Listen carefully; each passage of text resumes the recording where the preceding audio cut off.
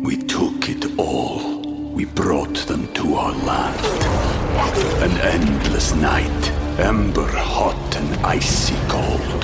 The rage of the earth. We made this curse. Carved it in the blood on our backs. We did not see.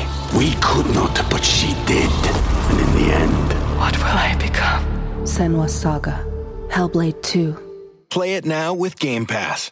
This is Optimal Relationships Daily, episode 672. Why You Need to Accept Your Partner's Needs, by Heather Gray with Gottman.com. Hello, everybody, and welcome back to another episode of ORD. I am Greg Audino, hosting the podcast that covers the many types of relationships in your life. Today, I will be narrating a real heartwarming post on how both you and your partner can get your needs met. Imagine that. Let's have a closer look on why this is a key component of a strong relationship and start optimizing your life.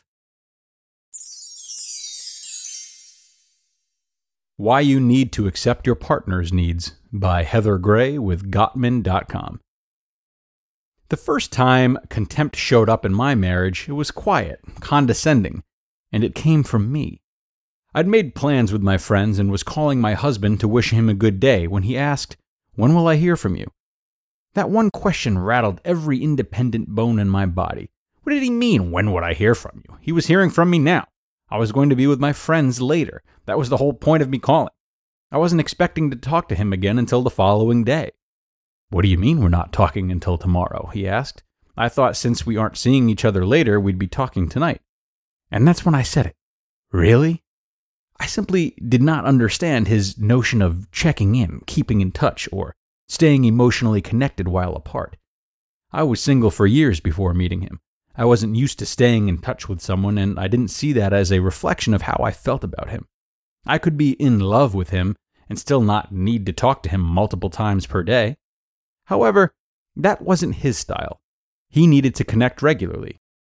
Our core needs are non-negotiable. Successful relationships come down to basic questions about our core needs. What do I need in a relationship in order to feel loved, happy, fulfilled, and secure? What do you need in a relationship to feel the same? Are you willing to meet my needs in this relationship? Am I willing to meet yours? If our partners are unwilling to meet our needs, the relationship cannot thrive. If we are unwilling to meet our partner's needs, the outcome remains the same. It didn't matter whether or not my husband's need for regular connection challenged my sense of independence. It didn't matter whether or not I believed it to be a worthwhile need. It only mattered whether or not I was willing to give him what he needed. If his needs challenged my own, if I couldn't give him what he needed, or if I simply didn't want to give him what he needed, I needed to take the door. I loved him more than I cared about having to check in. At the end of the day, I loved him more than I was challenged by regular connection. I was willing to meet his need in order for our relationship to succeed. How our needs get met is negotiable. When I met my husband and we were first working this stuff out, I was working a crazy job with crazy hours. I couldn't guarantee much in terms of regular or consistent contact. However, I was able to say, "I love you. You are important to me. I understand you hate feeling like my busy schedule keeps me from thinking of you. I don't want you to feel that way.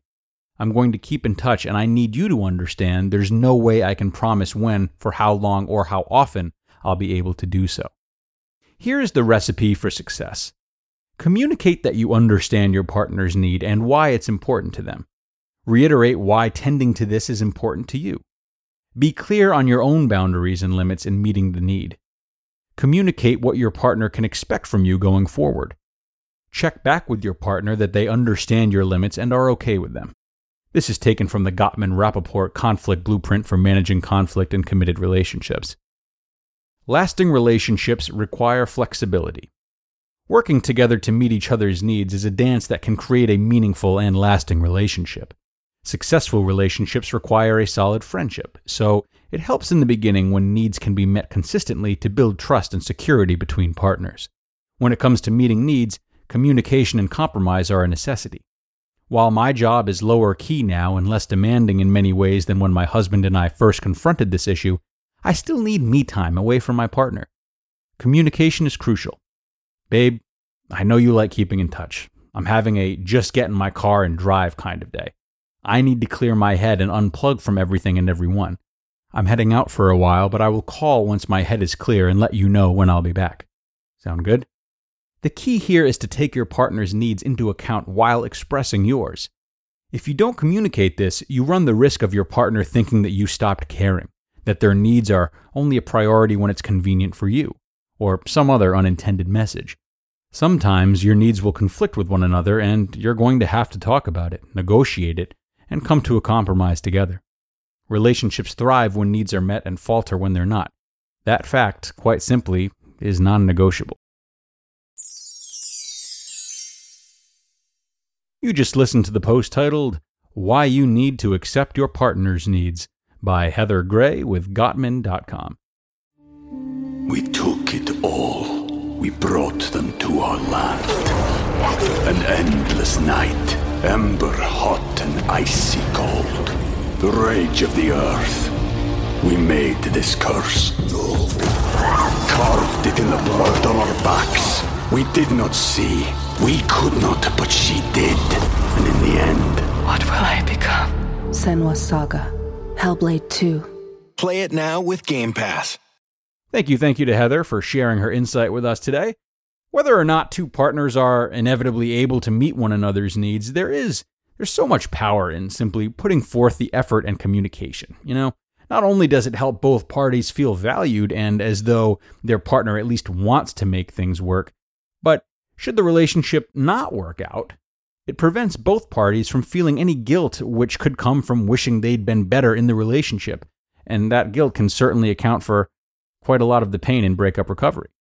So, we are done for now, everybody. I hope you have a great rest of your day, and I will talk to you tomorrow with a post on sticky family situations, where your optimal life awaits.